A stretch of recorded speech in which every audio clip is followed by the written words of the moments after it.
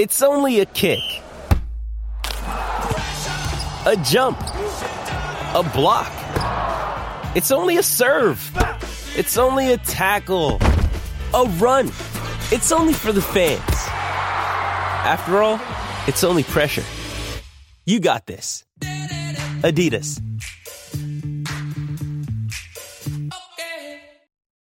When you need mealtime inspiration, it's worth shopping Kroger, where you'll find over 30,000 mouth-watering choices that excite your inner foodie. And no matter what tasty choice you make, you'll enjoy our everyday low prices, plus extra ways to save, like digital coupons worth over $600 each week. You can also save up to $1 off per gallon at the pump with fuel points. More savings and more inspiring flavors make shopping Kroger worth it every time. Kroger, fresh for everyone. Fuel restrictions apply. Thank you for listening to this Podcast One Sportsnet production, available on Apple Podcasts and Podcast One. If you like Real Jam Radio, you're going to love The Dan Patrick Show on Podcast One. Join the all-star sportscaster for all of the excitement of March Madness as he breaks down all the plays and predicts the outcomes in this year's NCAA Tournament. Download The Dan Patrick Show every week on Podcast One or wherever you get your favorite podcasts.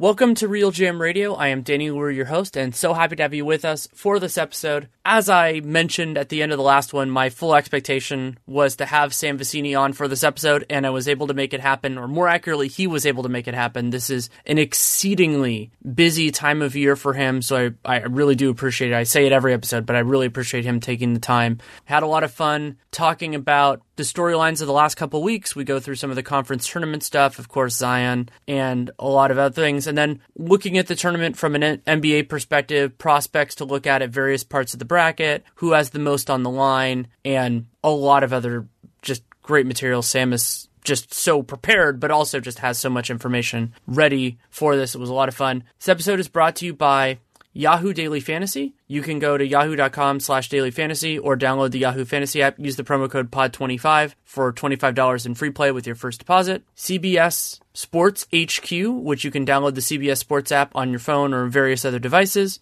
Peter Millar, MILLAR.com/RealGM for complimentary shipping and free hat. BetOnline.ag doing an awesome bracket challenge that you can check out for yourself. You can also, of course, use the Podcast One promo code for a 50% welcome bonus. And TrueCar, great place to sell or trade in your car. This episode with Sam is a little bit over an hour, cover just an immense amount of ground in that period of time. Both of us talk quickly. I think that's a part of it. And then at the end, I have a fun conversation with Dave Mason of BetOnline.ag talking about the challenges of setting the lines for March Madness with the intense timeline, the intense interest. It's something that I'd wondered about for years. And we talk about that and some of the other kind of risk and interest sections of this part of the business that I just find so fascinating. So you can keep an ear out for that. That's fully after the podcast, the recording with Sam. Thank you so much for coming on. Danny, how we doing, man? It's a good time of year. We got some actual NCAA tournament basketball tonight. I'm ready. Yeah, I mean, hopefully we can talk about the project you're doing. Like you had that Knicks piece that came out at some point, but we should obviously start with the NCAA tournament. And actually where we can start with that is the same place we did last time. We recorded right after Zion Williamson got hurt, and we were talking about, he can do whatever he wants, but we'll see what he chooses to do when he recovers. He recovered and he played in the ACC tournament. Yeah, hot take. Zion Williamson is good at basketball. This is crazy, I know, but, he goes for 60 in the first two games while shooting 23 of 28 from the field and getting 25 rebounds. He is just unbelievably good at basketball. He is the best prospect that we've seen since Anthony Davis. He is everything that people make him out to be, which is, you don't want to put undue pressure on a player. You don't want to put undue expectations on a player, but he has so fulfilled all of our wildest hopes for what he could be athletically and what he could be production-wise and what he brings to the table as a player that it's hard just not to say what he is. He is an unbelievable prospect, and he is good for him for coming back. I'm glad that he ultimately decided to do what he wanted to do. Didn't go crazy and really, really think about, getting his own head on stuff. I'm just so glad that we get to see Zion in the NCAA tournament. I think it was about a week ago, and this has often been a clarifying experience for me. I was trying to explain to my parents why Zion Williamson is special before they saw him play, because I think I told them, like, hey, you should watch some of this Duke game. It was like when he came back or something like that. And what I said was, I'm like, this is a guy who I believe his listed weight is heavier than LeBron James has ever played at. And yet has the vertical and the explosiveness to win a dunk contest and the body control of just like a ridiculous talent. And I'm just like, he's not LeBron. Like, I mean, they're in terms of like handling, straight line speed, like they're very different players. But there's this very narrow group of people who are anything close to the caliber of athlete. But what makes Zion special, even among special people, is that he combines that with both the skill level and a work ethic that you can believe that he will continue to get better over time. Yeah, 100% agreed on all of that. I mean, like his listed weight right now is 285. He would be the second heaviest player in terms of listed weight in the entire NBA right now, behind just Boban. And like you said, he can win dunk contests, and his body control is unbelievable. Like he can do these tight spin moves in crowds and not foul, and he can go straight up and down and hit floaters, and he's strong enough to go right through your body if he has to do that. He's just unbelievable. Like there's just not another way to put it. Like he is so special as a basketball player. Yeah, like he's not LeBron, because I don't think he's as skilled as LeBron was coming out, but he's really skilled. Like he is really just unbelievably gifted at basketball, and he doesn't get enough credit for his feel for the game. He doesn't get enough credit for how he thinks the game, how he reacts to things around him defensively, how he can really pass the ball. Everything about him is just that of a genuinely special talent that is generational in nature. Like, we will tell our kids about watching Zion Williamson play basketball. Like, people who don't watch basketball as much as we do, people who don't care about basketball as much as we do, will tell people, I got to see Zion Williamson play basketball, because the experience is such that it's like watching like Bo Jackson play football and baseball. It's those like special athletes that, are just memorable. And, maybe he's not going to be one of the 25 best basketball players ever. I would bet you that he turns into one of the most notable basketball players ever, just because it's not every day that we see someone that has his physical gifts. I have a lot more film to watch than Zion, but I can already, from what I've seen and, going back, I mean, you and I saw him together back in the 2016 Adidas Nations. And so, like, I have a sense of him physically, I've seen him in person and all that kind of stuff, even though he was, I think, 16 then. But for me, I'm guessing, and I don't want to prejudge anything because it's never a good idea, but my instinct is that the comparisons with Zion, it's not going to be about whether he's number one in this class. It's how does he compare to top players and elite prospects, whether they went number one or not, in other draft classes. Like, that's more of what we're talking about rather than is he number one. Right. Like, to me, he's the best since Anthony Davis. He's right in that class with like Kevin Durant and Greg Oden, and Davis. And, he's probably a top 4 in the one and done era, I would say, a top 4 prospect that we have seen that has been forced to play college basketball in this era. It is, he is a genuinely unique talent.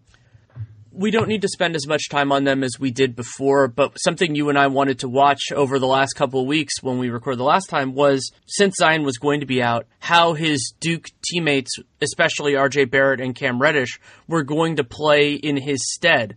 Also including the ACC tournament, because of course that matters too. How do you think those guys fared relative to expectations and overall? Yeah, I thought RJ was unbelievable. I think RJ cemented himself as the second best player in this class during that time. He is just so productive and so skilled, and people will come up with the stats oriented people have already started to complain about the numbers with RJ Barrett, and they're not really recognizing the fact that he is dealing with a team that has zero spacing around him, that a situation where teams just crowd the paint against Duke. They know that they can't really hurt them from deep. And look, part of that is that RJ is not a great shooter right now, but I think he's going to shoot the ball at some point. His work ethic is unbelievable. The only question is, his personality. Is the shot happy personality, is the, kind of shut down personality going to be something that endears himself to teammates? I think the rest of it, I think he'll get better at all the basketball aspects of it. I'm not real worried about all that. In Cam's case, Cam was really good against North Carolina in both of the games that Duke played against North Carolina, I thought. Having said that, he was really bad in the ACC tournament. There's just not another way to phrase it. He was awful against Syracuse and North Carolina in their first two games. He's a little bit better against Florida State. The questions with Cam are real. Like, they're there. I think that he is going to shoot the ball at a high level, but the turnovers are concerning. The handle is a little bit concerning. In his overall explosiveness athletically is a little bit concerning. I do think that he is worth a top 10 pick because I think that he hasn't gotten to show off as much as what we saw in high school. He hasn't gotten to show off as much as what his skill level is. But man, there's some concern there, I think. Cause he is a very, very quiet kid, not going to be, someone that plays with an incredible motor necessarily. There is a lot of Rudy Gay there, I think, in just the way that he plays. That's always been kind of my favorite comparison in terms of what his game looks like. You can go back to Rudy Gay's 2 years in college at UConn. He was always a 53, 54 true shooting percentage guy, turned the ball over quite a bit. Made the really good pass, but didn't always necessarily get to show off all of that acumen there.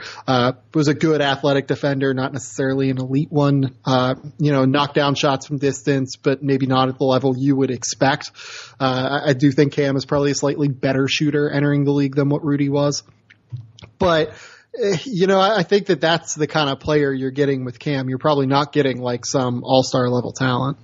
Reddish is going to be fascinating from the context of positional scarcity versus role value, because I think, because some of the stuff Reddish, I remember going back to some of what he did in high school. He's good with the ball in his hands, but when I saw him, I didn't think he was good enough to say oh, he's going to be, that guy. It's more just value added. Aaron Gordon's a good example of this. I think Gordon has done more with the ball in his hands. He's not a number one scorer, but it helps.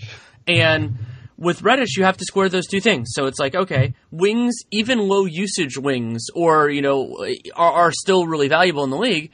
But if you're diminishing, let's say, the star or superstar potential there, then those guys, whether they play the 5, which is, chock full of good players, or the 1 or wherever, that matters too. But maybe this class just doesn't have much star potential after the first couple of picks, and then then you don't factor that in as much. And so it's a challenging calculus with him. It's a challenging calculus all across this draft because it's such a strange mix of guys that you feel have relatively high floors, maybe some low ceilings, in addition to guys that are, super high ceiling, potentially not NBA player floor. So it's hard to come up with the expected value equation of what all of this is. Especially because that expected value equation changes for each team. And I thought there was a good example of that in your the mock draft that came out a couple days ago. You had DeAndre Hunter and Cam Reddish going back-to-back, Hunter 4, Atlanta 5. And those two guys, depending on how a team defines their identity and what they value, you could go in very different directions with those two.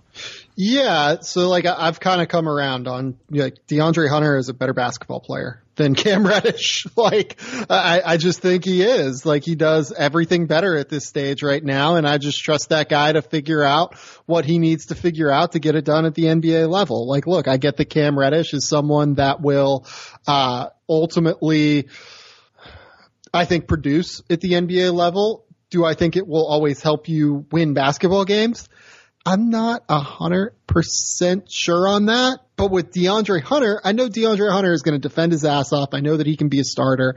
I know that he can immediately step into the NBA right now and impact a winning team. I feel that way about him right now. So when I look at those two guys, it's just hard for me not to bet on DeAndre to come through. Everything he does is so efficient, and he continually has gotten better. People will throw the age out there with DeAndre Hunter. Oh, he'll be 22 before he plays an NBA game, or he'll be he turns 22, I think, late November, early December or something. So people will throw that against him, and I'll just be like, look, man, this kid has continually gotten better. He has continually figured out how to make his game more impactful at a level. And Hunter, there's always, this is something Nate and I have talked about a lot, that 3-and-D guys, if you want to call it that, it so much depends on whether the 3 actually goes in. Well, it's only 2 years, and it's only, 140 shots, but guy shooting 43% from 3, 46% this year, made his free throws 77% over his 2 years at UVA. And I think the big question, and of course I'll need to watch lots of film on Hunter, is how many positions he can defend. Because depending on what a team's system is, the switching matters, or if he can be an ace defender on different positions, of course that matters as well.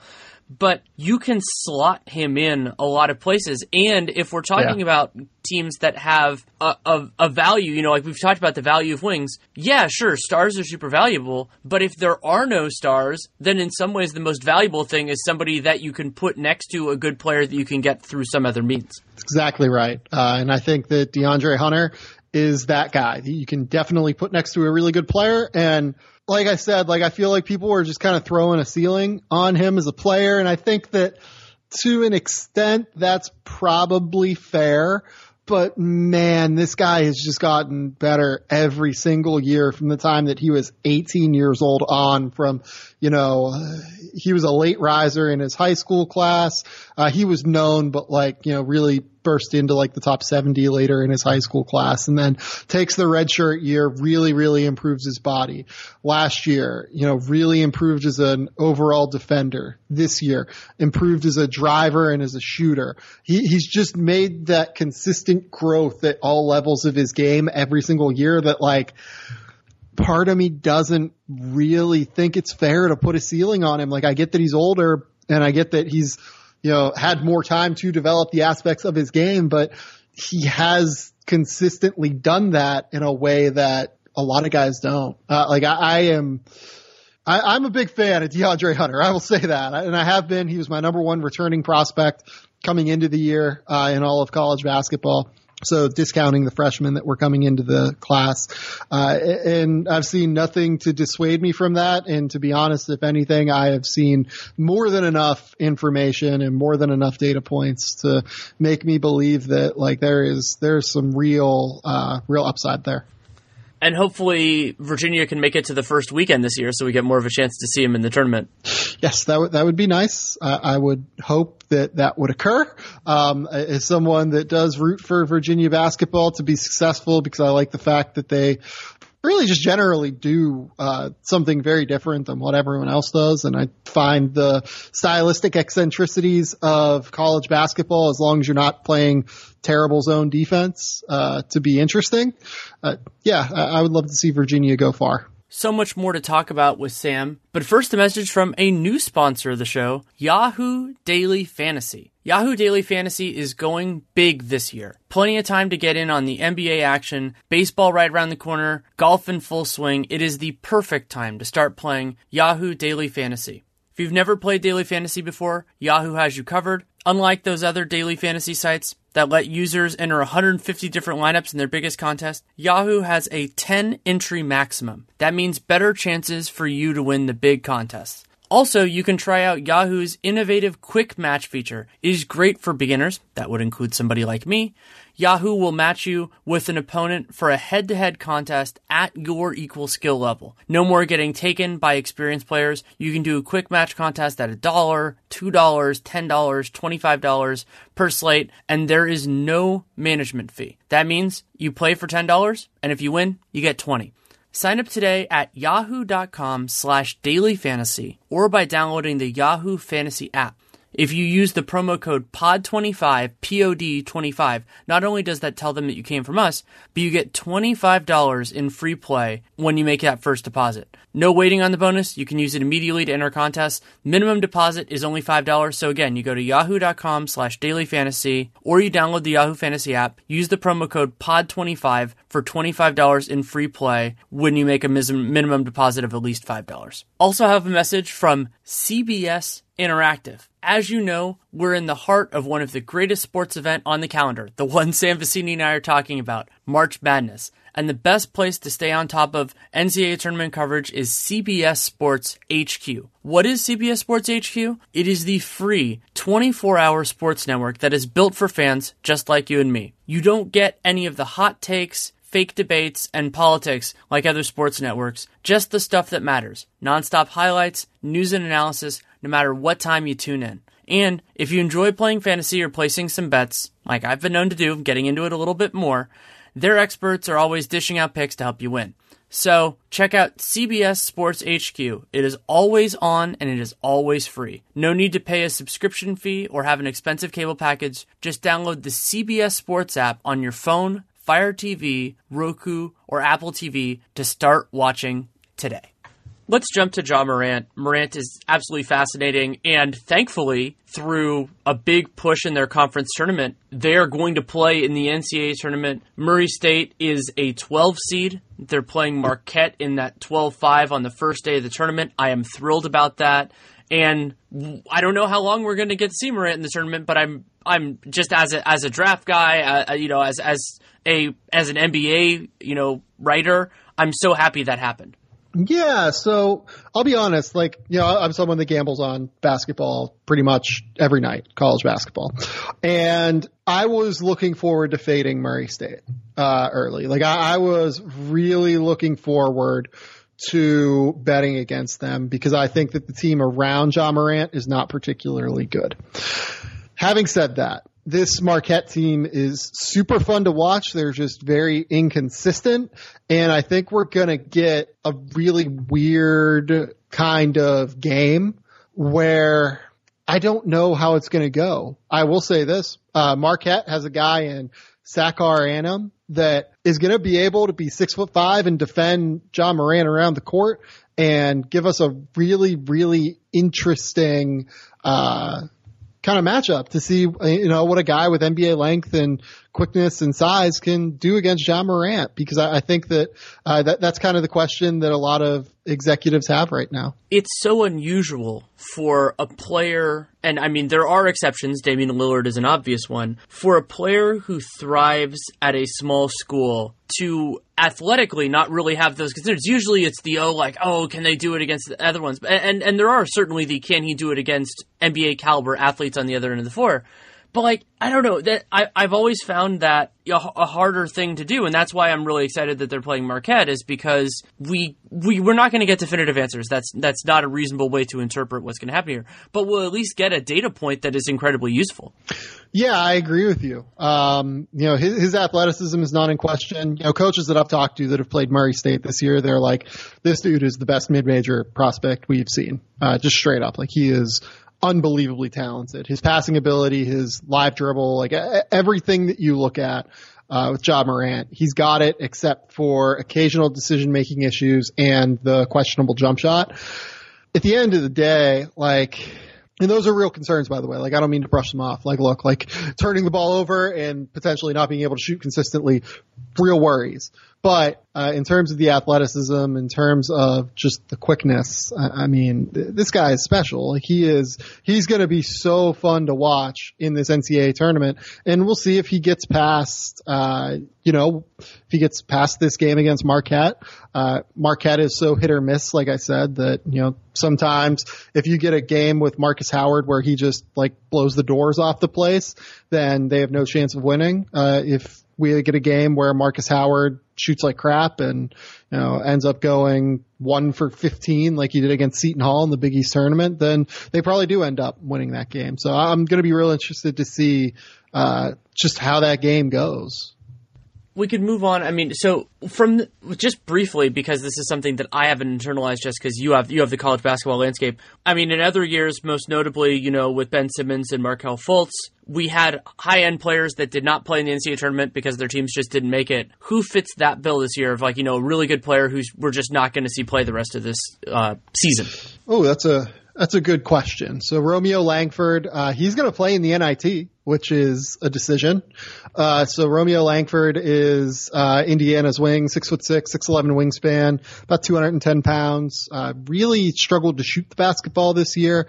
Has good touch, but very inconsistent mechanics. Great finisher at the basket, plays at his own pace. And just a very, very skilled player on the wing. Jackson Hayes is not going to play the rest of the year. He hurt his knee against Kansas and what looked like it was going to be a very scary knee injury. Ultimately, Shaka Smart said on Monday, I believe it was Monday, maybe Sunday night, that it was not as bad as what it could have been. It's not like a serious long-term injury. Jackson Hayes is a 6'11" center with a 7'4", 7'5" wingspan, rim runner, rim protector, and can really move his feet on the perimeter. So that's a really, really interesting potential lottery pick, in my opinion. KZ Apala is in an interesting scenario. He may or may not declare for the NBA draft. It's kind of fluid right now from what I understand. Good 6'9", 7'2" wingspan, can really handle the ball, can knock down shots off the catch, not really a shooter off the dribble yet. Kevin Porter is a guy that we're not going to see the rest of the year. 6'5", 6'6", well-built frame, lefty, athletic, can get separation with the best of them in any class, especially going backward. But he's not as efficient as you would like to see him right now. He makes occasional plays defensively, but is not consistent in terms of his effort on that end. And generally, wasn't quite as productive as what we would have hoped to see this year. Obviously, Jonte Porter is not going to play. Bo Bull is not going to play. Daniel Gafford declared for the draft yesterday, finally. He's not going to play in Arkansas's NIT. 6'11", 7'2" wingspan, rim runner. Didn't really get to play like that against Arkansas, or for Arkansas this year, though.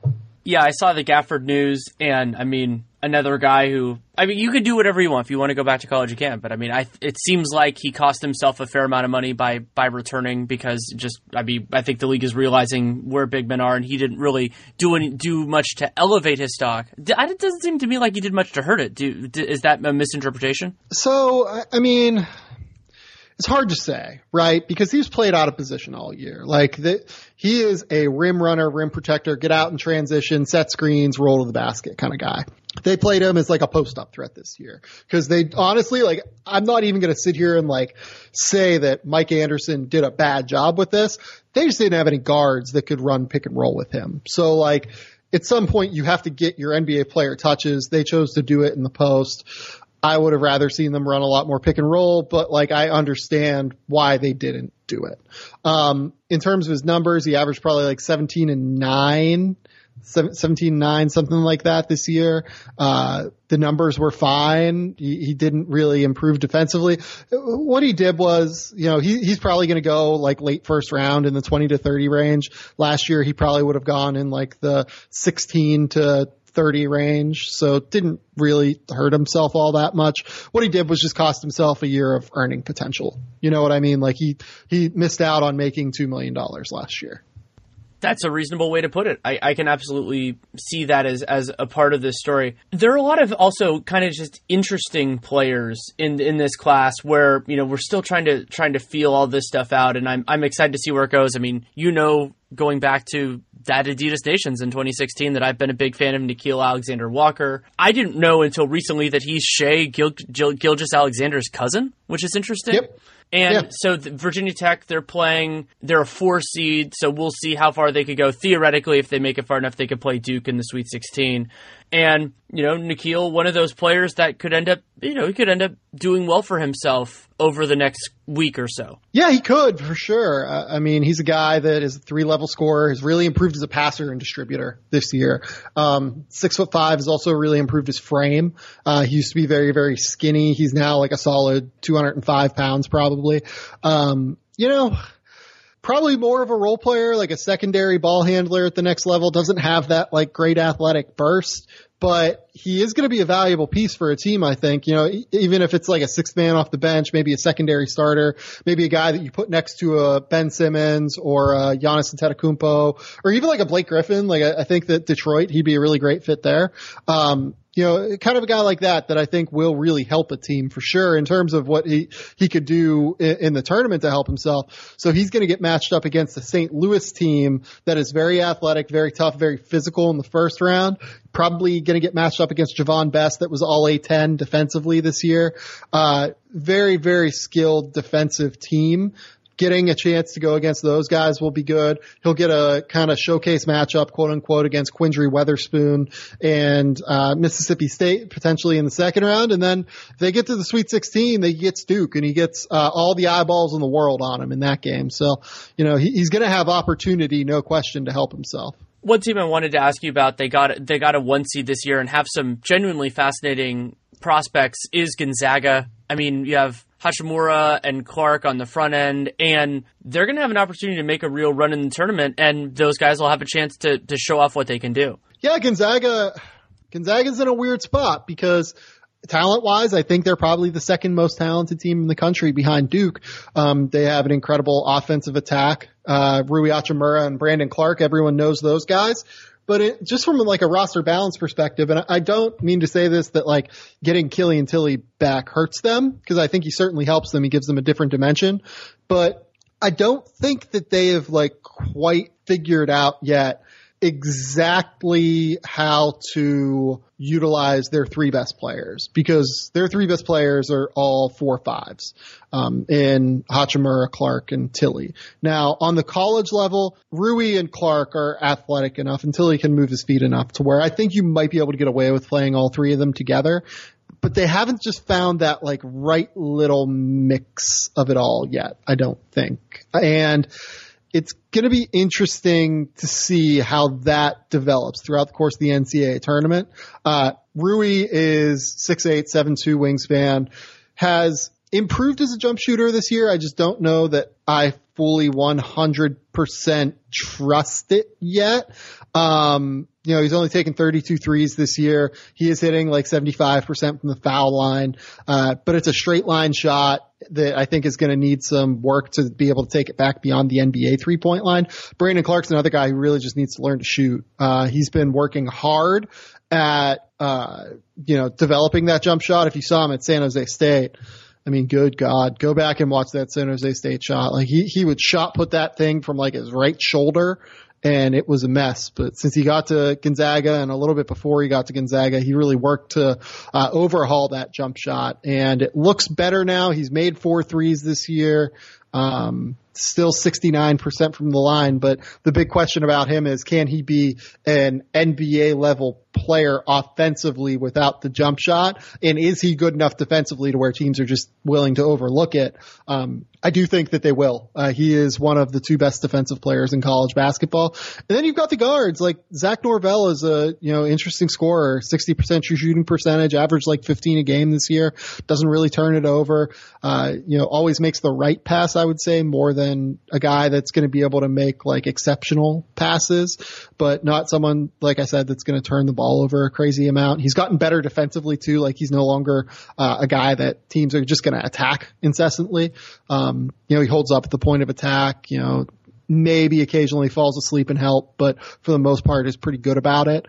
And then Josh Perkins is, a guy that I'm sure NBA teams will want to get in and take a look at the very least, because he's one of the best pick and roll guards in the country. So, a loaded roster of guys at Gonzaga, and a lot of interesting kind of aspects that they still have to figure out. I'm really interested to see how those guys look. I mean, they have a lot of players that I want to get a handle on.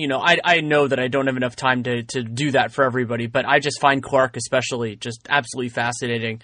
Lots more to talk about with Sam Vecenie, but first a message from Peter Millar. Peter Millar is a brand that was founded in 2001 with a single cashmere sweater and has grown into a premium American lifestyle brand featuring a wide range of casual sportswear, tailored menswear, and luxury performance golf apparel. Their comfort, fit, quality, and style are setting the standard in menswear. And I was admittedly unfamiliar with Peter Millar as a brand before I got the package with their stuff and was so impressed with just so many of the different elements. The quality of the material is extremely important for me. The look, the color, the feel, and my personal favorite of all the things is that I love the dress shirt. I wear it to games that I cover all the time, including when I was in New Orleans. And the polo shirt, it's a beautiful hue of blue, close to my beloved powder blue for my Bruins. And it fits really well. It's extremely comfortable, very breathable, which I appreciated more because I got the stuff in the winter and it was warmer in New Orleans. I wore that as well and really liked it. And so what I would recommend is just trying it out, just checking out the material. It's really great stuff. So you go to petermillar.com, MILLAR. And then you .com/realgm. And if you go through that, it tells me you came from us, but also you get complimentary shipping and a free hat. I mean, the material is great. It's incredibly well made. And they have this really cool style where, I've only had it for a short period of time, but it looks like it will look good. It will look classic for a long time. There's certain things, and I have no problem with fashion that comes and goes. It's a part of everything. But there's a value to having pieces of your wardrobe that are going to look great. It's not surprising to me when you look at their stuff that they start out with a cashmere sweater that could age really well, because that's really what they're doing. I've tried a bunch of their different stuff now. Really, really like it. And so if you want to check it out for yourself, petermillar.com/realgm. That's MILLAR.com/realgm. Get free shipping, get a free hat. Check it out. We can jump to another team that has some really interesting NBA talent, and that's Kentucky. With the Wildcats, you have PJ Washington, you have Tyler Hero, and I've heard Hero, our mutual friend Mike Schmitz talked about him yesterday as a guy who could really raise his stock. And from what I've seen of Hero, that makes complete sense to me as somebody who could really, do something in March to make teams more comfortable with what he could be as an NBA player. I would agree with that because I think that he has turned into Kentucky's most consistent offensive weapon. I know that he struggled against Tennessee this year specifically, and I think that says a lot. By the way, a guy struggling against Tennessee the way that he has, just because this Tennessee team is very tough, very physical, and that's the way that NBA teams will defend Tyler Hero. But, he's a guy that can really run off screens, really shoot it on the move, and he tends to make the right decision passing the ball. He's not a sieve defensively. He is still a 6'4", white dude who's going to have issues at that end because he's not necessarily the longest player. He's not going to be a guy that's very switchable. There is real worry there, but he is at least someone that will fight on that end, and I think that says a lot. Yeah, just has a great attitude, has a great way that he goes about attacking the game. He's never fazed by the moment either. So I think that, when Mike says, and, like you said, I love what Mike does. He's I consider him a friend. He's unbelievably good at this. I think that's what he means by Tyler Hero really being able to help himself. He's the kind of guy that I think will thrive in this setting because he's the one that will really embrace the moment. I don't have necessarily the firmest grasp of Kentucky's bracket, but it seems, at least the bottom half of the Midwest seems pretty favorable, doesn't it? It's a good question. So they're gonna they're gonna have Wofford or Seton Hall. Seton Hall actually beat them earlier this year. Miles Powell is a really interesting scoring guard that got really hot in a game against them. Then they have Houston or Iowa State, probably in the Sweet 16. Iowa State has 4 or 5 guys that I think have a real chance to play in the NBA. They are a very, very deep prospect team. The guy that I would start with there, my favorite prospect on that team is Tyrese Halliburton. NBA team's favorite prospect is Talen Horton-Tucker. Talen Horton-Tucker, has a very interesting. He's had a very interesting season because I understand the appeal. He's 6'4", has a 7'1" wingspan. He's 230 pounds. So theoretically, you would assume that you can play him up and down the lineup. He has a guard's mentality and a playmaker's mentality. He can really pass the ball. He doesn't really turn the ball over all that often. Has good block and steal rates as well for a kid that doesn't turn 19 until November. He'll be one of the youngest players in the NBA next season if he decides to declare. But I think that there is a serious level of polish missing from his game. He is a 31% three-point shooter, 62.5% free throw shooter. That led to a 49 true shooting percentage this year. And then defensively, he is not a good defensive basketball player. Like, people look at the length and just assume that he is somewhat valuable on that end just because he's switchable, but he gets blown by a ton. Like, his hips are pretty slow whenever he's turning.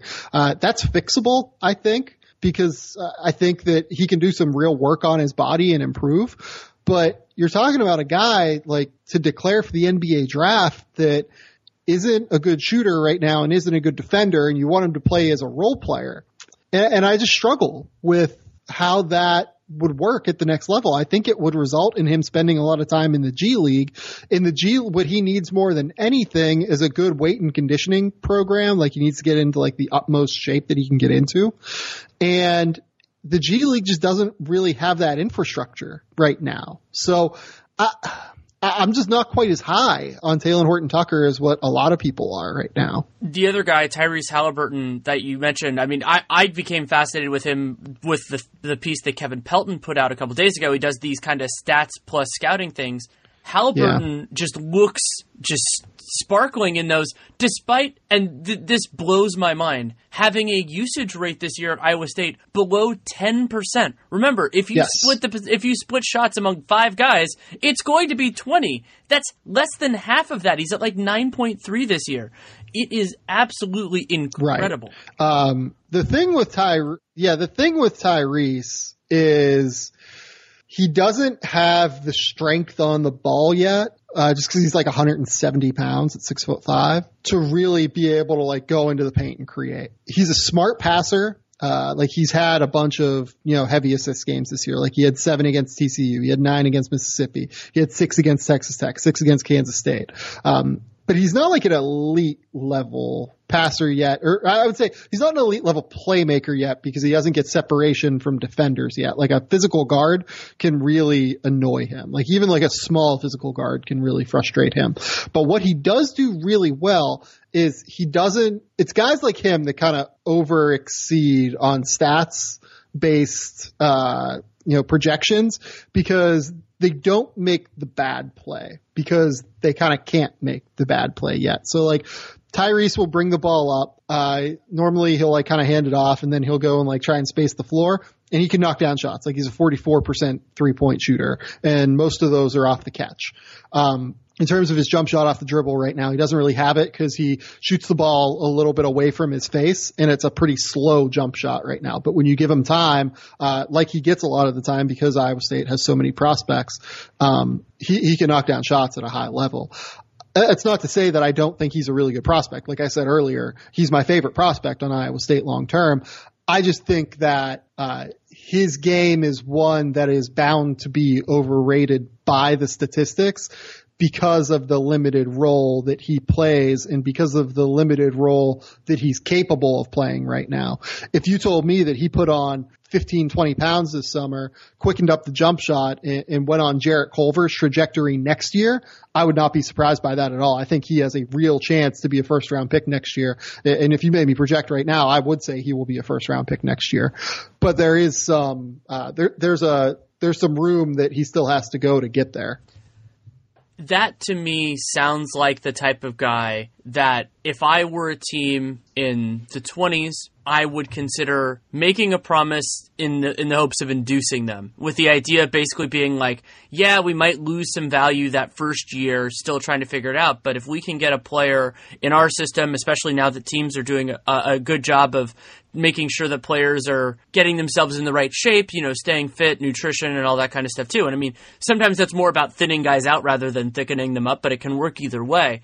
But I would be excited to have somebody with that idea of like kind of like a diamond in the rough where they just need more time, and just say, hey, you might get drafted a little bit lower, but you make money over that first year when you wouldn't before, and we're going to commit to you. We're gonna give you development time. Like, if I were one of those teams, I would consider doing that. I haven't watched his game specifically, but I think that's a great opportunity that should be utilized more. So it's hard because a lot of those teams in the 20s want guys that can contribute relatively quickly on rookie contracts. To me, Halliburton doesn't really ever profile as much more than a role player. And most of the value of role players is that you can get them on rookie scale contracts, right? You can get them for super, super cheap while they're valuable. With Halliburton, you're probably writing off the first year's developmental year.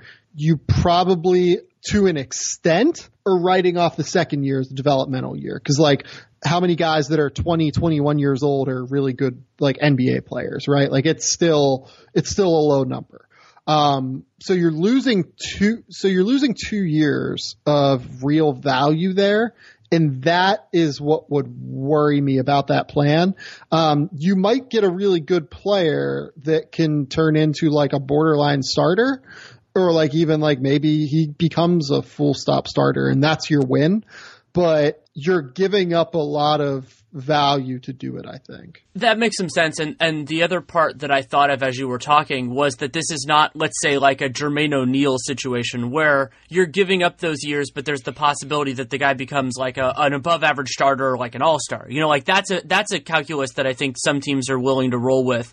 And, you know, not every player obviously gets to that point, but it doesn't sound like Halliburton has that kind of upside. So then you're making a different benefit calculus of like, okay, I mean, you do run into the thing where he's probably going to get underpaid on his second NBA contract, you know, depending on how that works out. But generally speaking, when you want to have those kind of like gap years for a guy to get right, you are doing it for a higher ceiling than what it sounds like in most circumstances Halliburton would have. Yeah, I think that's the critical part, yeah. I haven't decided yet, you know, exactly who I'm going to watch film on, but one guy that I'm probably going to do the smaller stage, you know, like watching a game or two and then going through the stats, is Matisse Thybulle of Washington, just because his game is so fascinating to me, and I love strong perimeter defenders. And, I mean, he just seems so intriguing. I'm going to watch, of course, UW's NBA, the first game in the tournament. We'll see if they make it past Utah State. But Thybulle sounds fascinating to me. Oh, man, is he an interesting defender. No player in Ken Palm's database, to my knowledge, has ever had a 5 steal percent, 5 block percent year. And Matisse is right now at 8 block percent, 6 steal percent. He's first in steal percentage and is just like, you know, like I said, like, I think he's top 70 in block percentage at 8%. So you're talking about a guy that can just do so many different things, right? He is, just so productive defensively. I will say this. If you remember 2 years ago, Lorenzo Romar got fired from Washington during the Markelle Fultz year. The reason he got fired during that year at Washington is because they were just so dreadful defensively. They were awful. They were maybe the worst power conference defensive team in the country that year. They went 2-16 in the Pac-12 and could not stop a soul from scoring. I thought Matisse was their best defensive player that year. They played mostly man that year as well. I thought Matisse was their best defensive player that year. I did think he had some small issues in man-to-man defense. He's an incredible help defender. He's so reactive. He is uses his length to an incredible extent. Having said that, there is just like that small question in my mind if he is great at keeping guys from getting into the paint defensively when you put him on an island in a man-to-man scheme. It's also important to consider with elite college defenders that the players that they're going against in the NBA are so dramatically different. I mean, you think about the physical caliber of the average starting NBA wing. I mean, almost all of those guys were among like the best athletes that have played in college basketball in the last 2 decades, or in many cases didn't even play in college basketball at all. So, and they've all worked on their bodies a lot over the course of their time. A lot of them are, you know, grown-ass men. You know, you get into all that kind of stuff. And that's also why it's always really hard. I mean, I loved Marcus Smart defensively. I'm so thrilled with what he has become on that end of the floor. And he's improved a lot offensively too.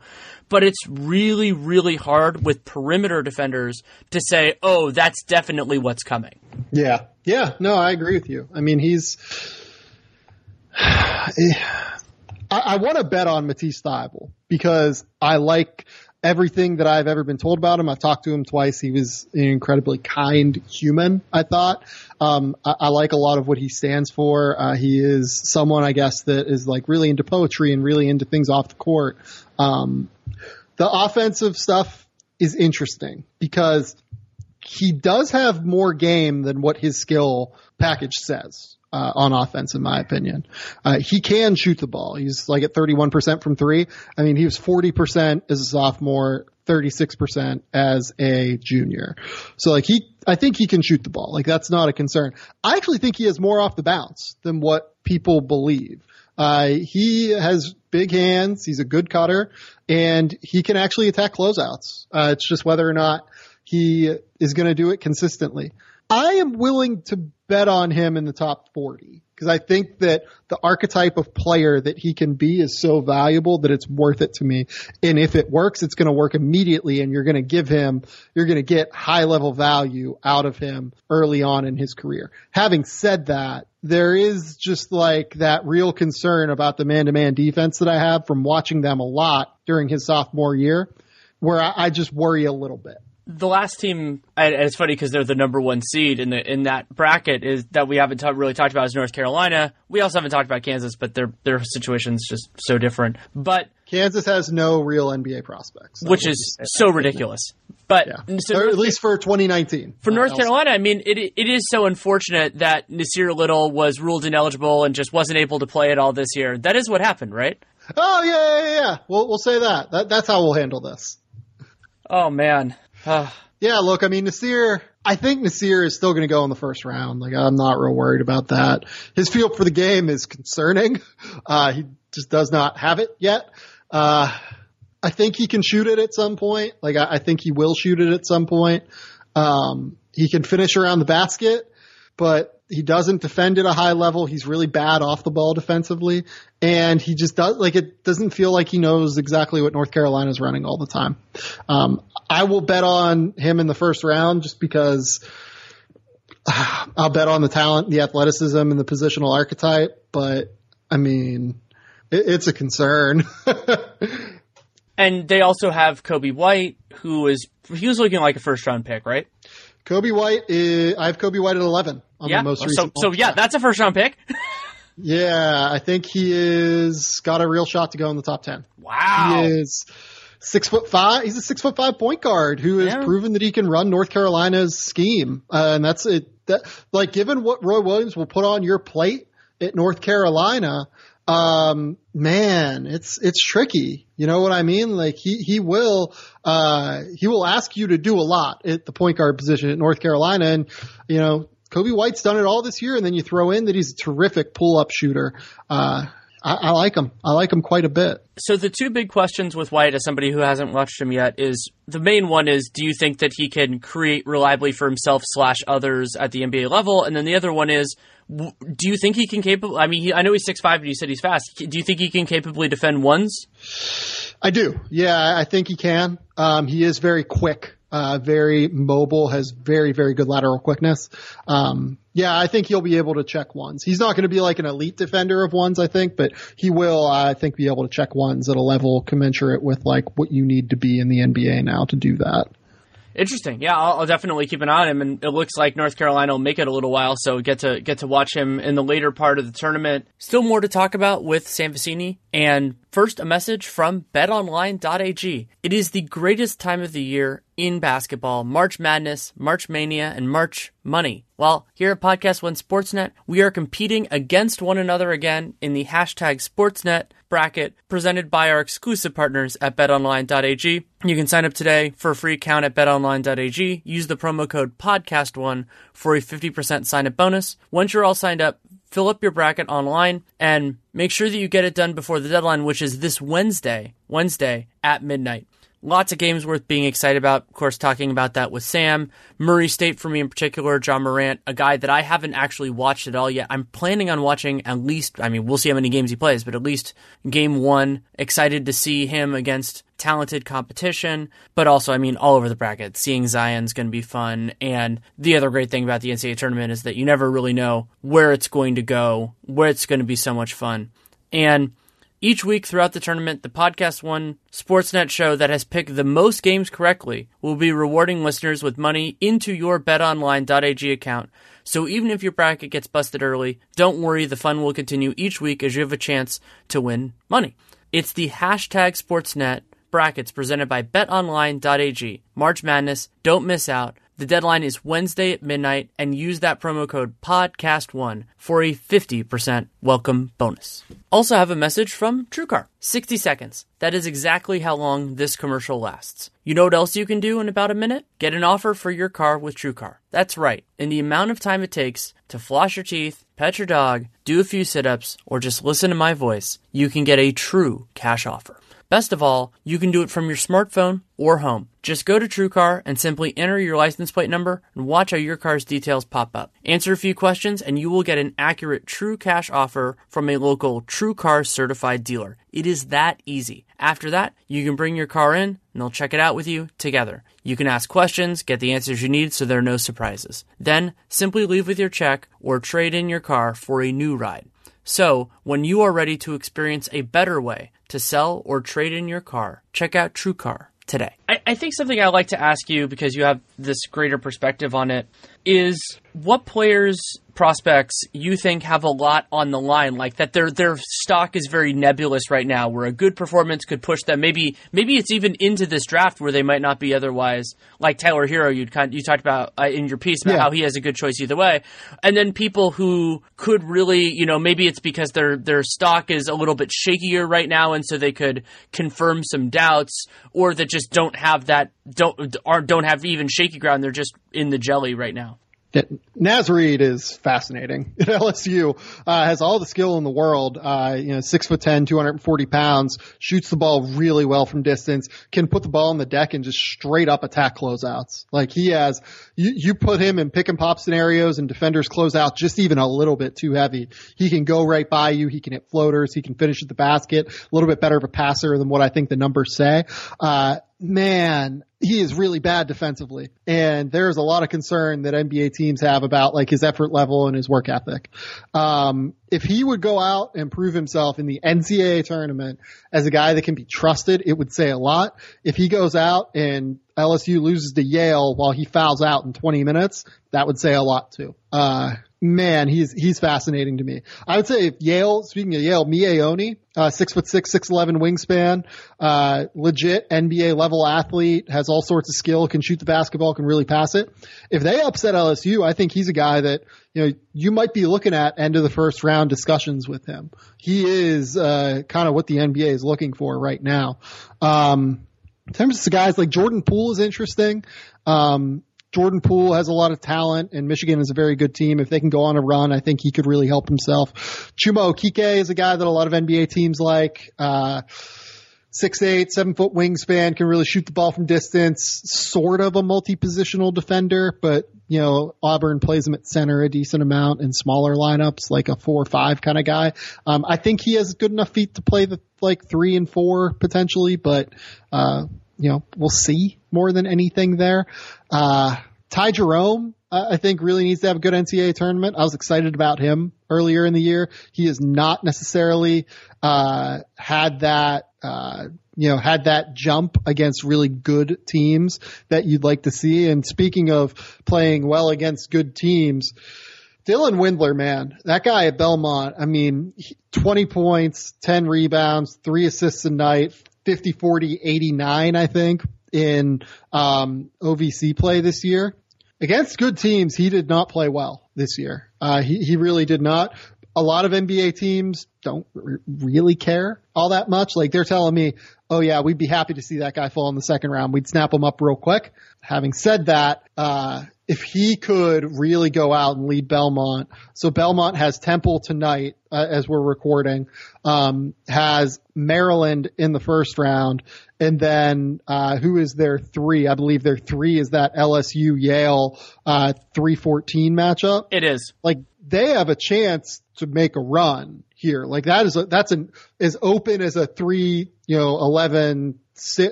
6-11, pod can be. He has a real chance to take them on a run. And if they go on a run, I think he's a first round pick.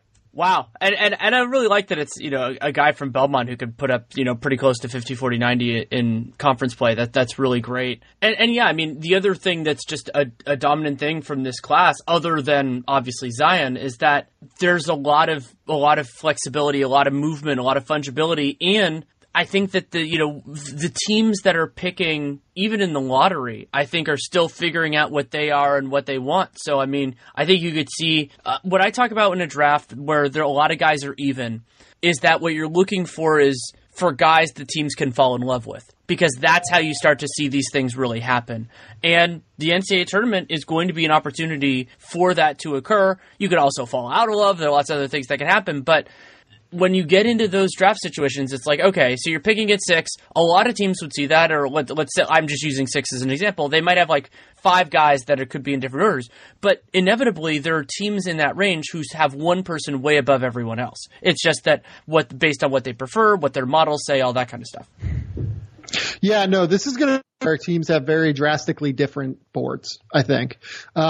Heavy scouting teams, for instance, will like Eric Paschal. Teams that invest more in analytics will probably like Dylan Windler. Both those guys are seniors. They're both like 6'7". They're both, kind of 3-4 combo guys, like, similar player types, but Paschal is going to perform better among guys that trust traditional scouting.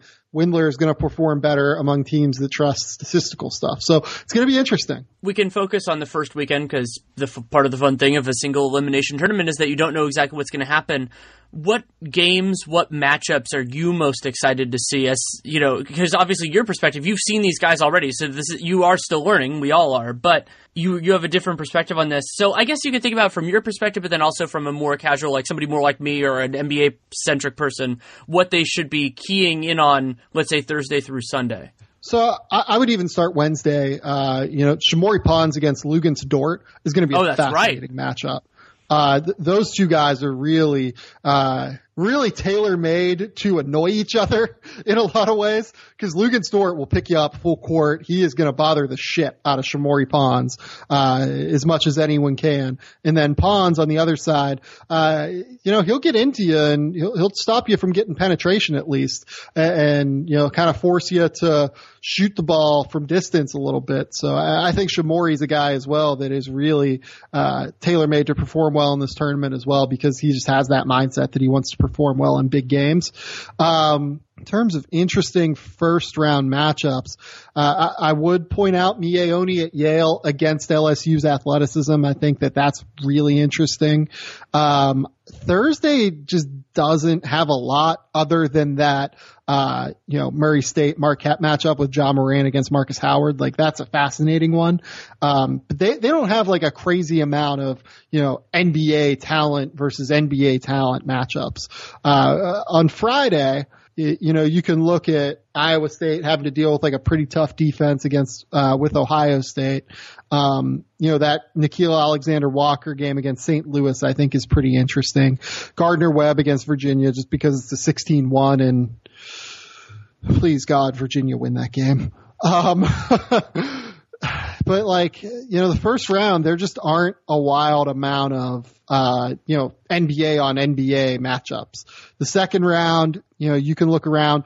Duke against a UCF or a VCU. Both of those teams can cause problems for Duke because they're really good at defending the paint. VCU has the number 7 overall defense in the country. They fight, they battle, they have length, they have athleticism. They have a guy in Marcus Santos Silva that can actually guard Zion Williamson. And then UCF plays that zone, and they have Taco Fall in the middle. And oh boy, is there going to be nothing more fun than watching Zion Williamson try and scale the 7'6" mountain that is Taco Fall to try and dunk on him. If we get Maryland LSU, which I think I would bet against, that's an interesting front court matchup of Bruno Fernando and Jalen Smith against Naz Reid and Emmett Williams. If we get Louisville, Michigan State, Jordan Nwora against a really, really good Michigan State perimeter defense. Gonzaga having to deal with Syracuse or Baylor zone is going to be interesting in the second round. Murray State, if they can beat Marquette, they get Florida State in the second round. Florida State has all sorts of long athleticism. Like, that is by far the most athletic team that Murray State will play this season. I would be interested to see that matchup. Texas Tech against Buffalo would be a really fun offense-defense matchup. Michigan against Nevada would be a really fun matchup. I'm trying to like run through some of these matchups real quick. Stay away from the South region. Whatever you're watching, don't watch the South region. I want to say they have like 8 of the 30 slowest teams in all of college basketball in that region, and it's just not going to be fun to watch at all. Villanova St. Mary's is maybe the exception because while those two teams are slow, they just execute offense at such an outstanding level that it's, going to at least be interesting to watch. North Carolina against either Washington or Utah State will be interesting because both of those teams really sit down and defend you. Iowa State against Houston will be interesting because Houston really sits down and defends against Iowa's prospects. And I think that's kind of the group of matchups that, NBA scouts will be hoping for at least. The last thing I want to ask you about, I mentioned at the very beginning, so I'll keep picking up at the end. You're doing a pretty interesting series over the next little while for The Athletic on kind of going through the lottery teams and their situation, kind of setting up where the draft goes. And, as somebody who it's going to be fun to see how your stuff and my stuff interact because we're coming at it from very different perspectives using similar inputs, let's call it. Yeah, no, 100%. Like, I think that a lot of what goes into draft content is incredibly important. Evaluations of where each organization is and what they want to do and what they actually try and look for from prospects, what their roster, just what their overall roster construction is, what their draft history is, just what kind of prospects that general managers use or tend to like. So I think it's really important. I think it's really important to just look up and down rosters and take a look at where everything plays out. Yeah, and I like that you're looking at because yours, it's not. I wouldn't necessarily say it's predictive, but it is more in that vein than what I'm going to do. And I think what's really useful about that and kind of piecing it together is like you talked about, like how a front office is drafted. Like going through what the Knicks have done over the last couple of years, what they value, and where that goes, because that is a really important part of this. Like I try to make mine more about like here's what they can do and not prescribe it because I don't know, that's just the lane I've gone in over the 6 years or whatever I've done off-season previews. But I really like that you're going in that direction because there's a lot of ground that is good for, whether you're a Knicks fan or you're just somebody who wants to see like where this might go. It's a very useful kind of lens to look through these things. Yeah. No, I think that it's really important to just try and provide context overall. You know what I mean? Like I think that if you're not trying to figure out what NBA executives and what NBA teams have done in the past, you're kind of setting yourself up for potential disappointment if they just don't act the way that they've acted. People in basketball tend to look at things the same way. And that's not to say front office construction can't change, right? Like the Clippers, I think, are a great example of this. You and I used to make fun of the Clippers whenever Doc Rivers was in charge of things. Since Lawrence Frank took over, they've done a total 180. I think that they're actually one of the smartest front offices in the NBA right now. They've done a great job of really staffing out that front office as well. They have a ton of people that work there and are really, really smart. But at the end of the day, like you really just have to look at what organizations do, what the similar factors are within organizations, what has changed, what is the same, and try and go from there. Anything else you want to discuss? I mean, we've gone through a lot of ground already. Honestly, I don't think so. Like, I think we've really, really hit it all. I mean, like, I'm trying to think if there are like any specifically interesting like there aren't. We kind of talked about all the ones that we'll see in the NCAA tournament. Yeah, I mean, there are guys like Sekou Doumbouya, but he's not playing in the tournament, obviously, so we'll see where that goes. I don't know if I'll watch film on him. I'm guessing no. Yeah, Sekou's interesting. He's been a little bit better over the course of the last, I want to say like month since he's come back from injury. It was a guy that early in the season I thought really, really struggled. He's worth watching tape on. I think he is still a couple years away from being able to like contribute successful winning minutes to an NBA basketball team. If I was drafting him, I would want to stash him actually. I would want to put him in an advantageous situation and stash him. I'll be interested to see what kind of thought process Buna Njai, his agent, and Sekou kind of have in terms of what they see for his next steps in his career. Definitely one to keep an eye on. Well, thank you so much for taking the time. Yeah, of course. Anytime, Danny. Thanks again to Sam Vecenie for taking the time to come on. You can, of course, read his work at The Athletic. You can listen to the excellent Game Theory podcast that he does. And you can follow him on Twitter, if you don't already, at Sam Vecenie, Sam_VECENIE. Before we go, have that conversation with Dave Mason of betonline.ag that I had told you about at the outset. Really enjoyed it. Just a fun little conversation about some of the nuances of his business and how they intersect with March Madness. Thank you so much for coming on. Thank you for having me. This is an eventful, chaotic time of the year for you. I mean, it's fun for all of us. The NCAA tournament is just intensely, it's great. I mean, especially for what it is. But I can imagine in your line of work, this is just incredibly difficult because of the turnaround and just how much is going on at one time. No, absolutely. I mean, it's crazy, man. It's, madness. I hate to say that word, but it really is just getting these lines up, getting the site ready, getting, trying to turn things around. We pride ourselves on posting the odds earlier than any other book. And, last night we did our best and, we were firing odds up and we got beat up on some of them because of it.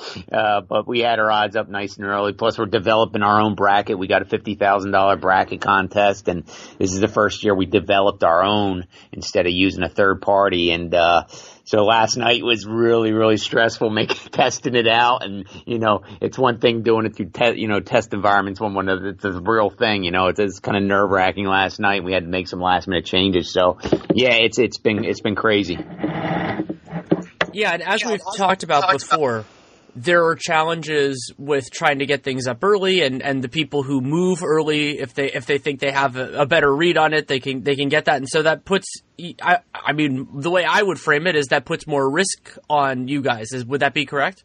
Yeah, no, absolutely. Yeah, it's a balancing act. It's sure putting your numbers up before anybody else are risky. I mean, I'd love to sit here and say, hey, we don't look at anybody else. We don't look at any books, but there's books out there that you get good intel from. So, another book moves, you notice that. But when you're posting first, you have absolutely nothing else to go out there by. You're trusting your numbers and, as good as our guys are with so many games and so quick, you're going to be off on some. We've already had some really big movements, like Mississippi State opened 11.5. They're now -7 versus Liberty.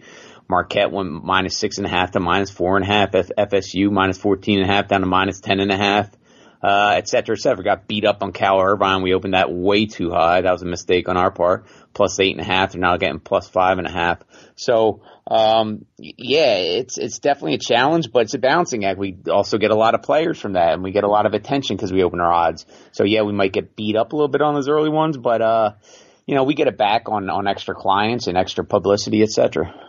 Well, yeah, I mean, you're going to do it because it's worthwhile. I mean, I think that's a logical way to do it. It's an incentive and a risk thing. And what's challenging about these couple weeks is also that, yeah, I mean, so now you have from the selection show was on Sunday to games Thursday and Friday, and except for the first four and all that kind of stuff.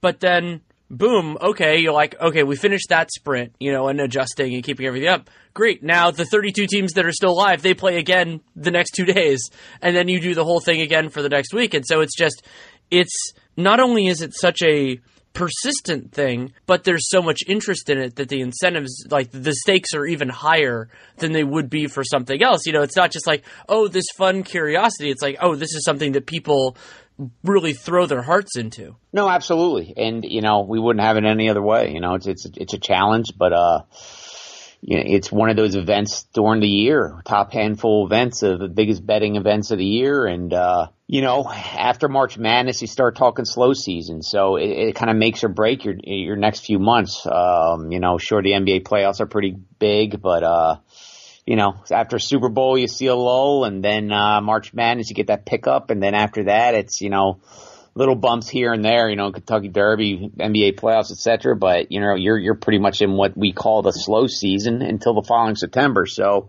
you got to do everything you can to get players in the book and keep them happy and be more competitive than anybody else out there.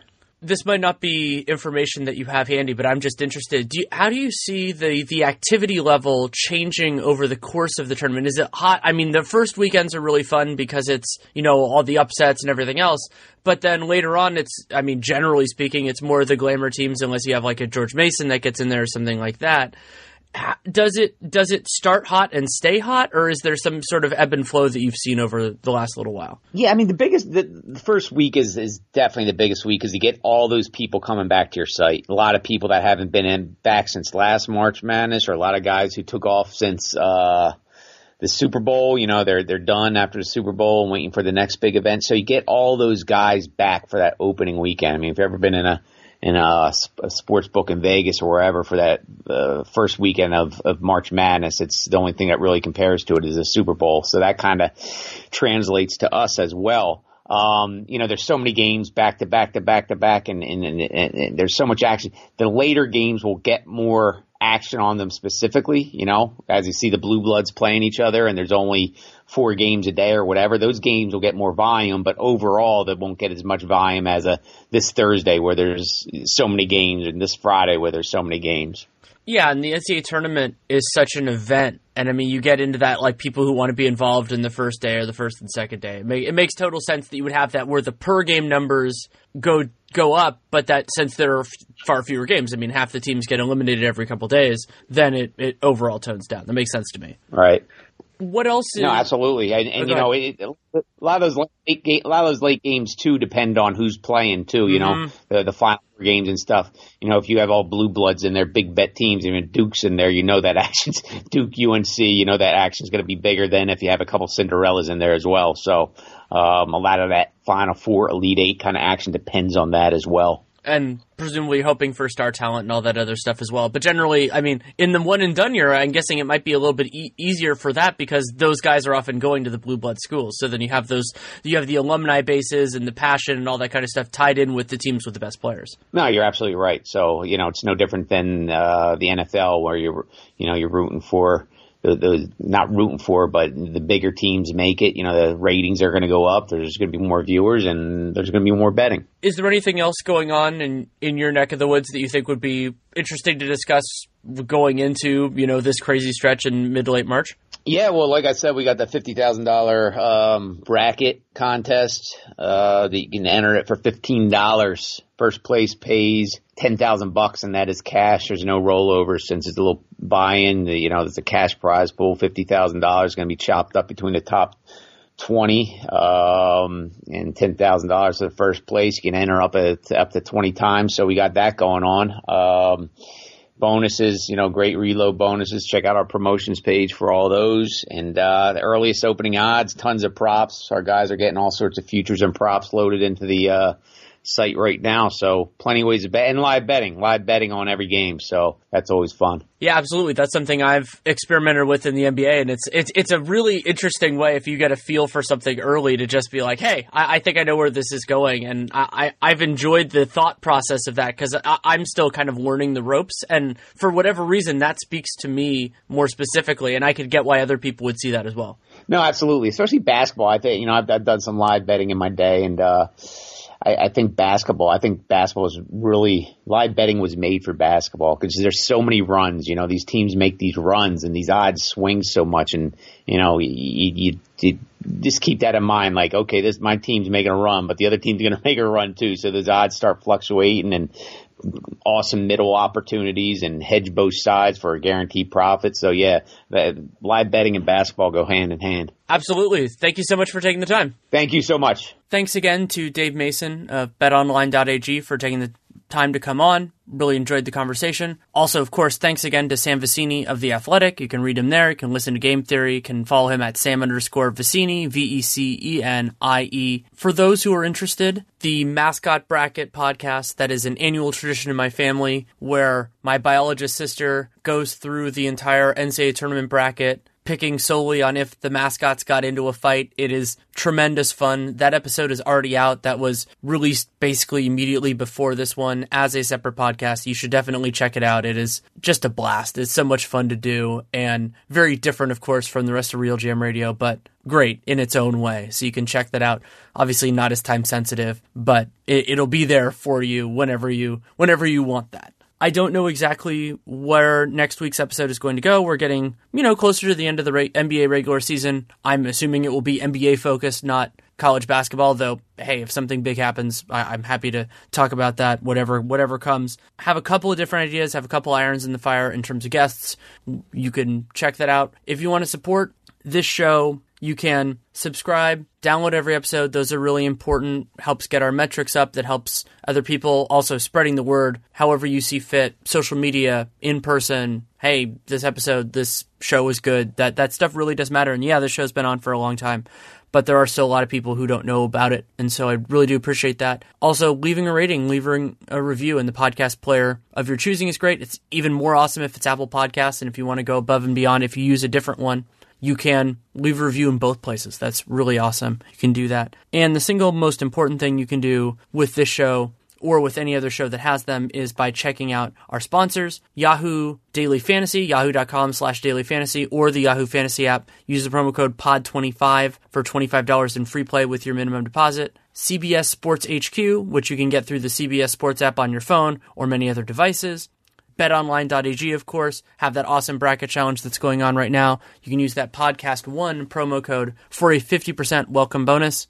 Peter Millar, MILLAR.com/RealGM. Check out the awesome stuff they have, and you get free shipping, free hat, and TrueCar. Great place to sell or trade in your car. If you have any feedback on the show, good, bad, or indifferent, DannyLaRueNBA@gmail.com is the way to get in touch with me. Way better than Twitter because it's not ephemeral. There's a guaranteed chance that I'm going to see it. It goes straight into a specific folder in my inbox, and I go through it. I don't always respond to everything, but I read everything because if you take the time to do so, I will take the time to do so. It's only fair. You can also, of course, listen to the Dunked On podcast. Nate and I are doing a couple of interesting things in this coming week. Just finished up a 2-part 15 and 60, and plan right now is to do a gamer, and then an off-requested episode is going to be our last one of the week. I don't want to say what it is yet, but let's call it labor intensive, but it's one that I genuinely love doing, and it's a clarifying process. So that will be out later. Written work, overwhelmingly at The Athletic, have a series of pieces that have come out recently, including some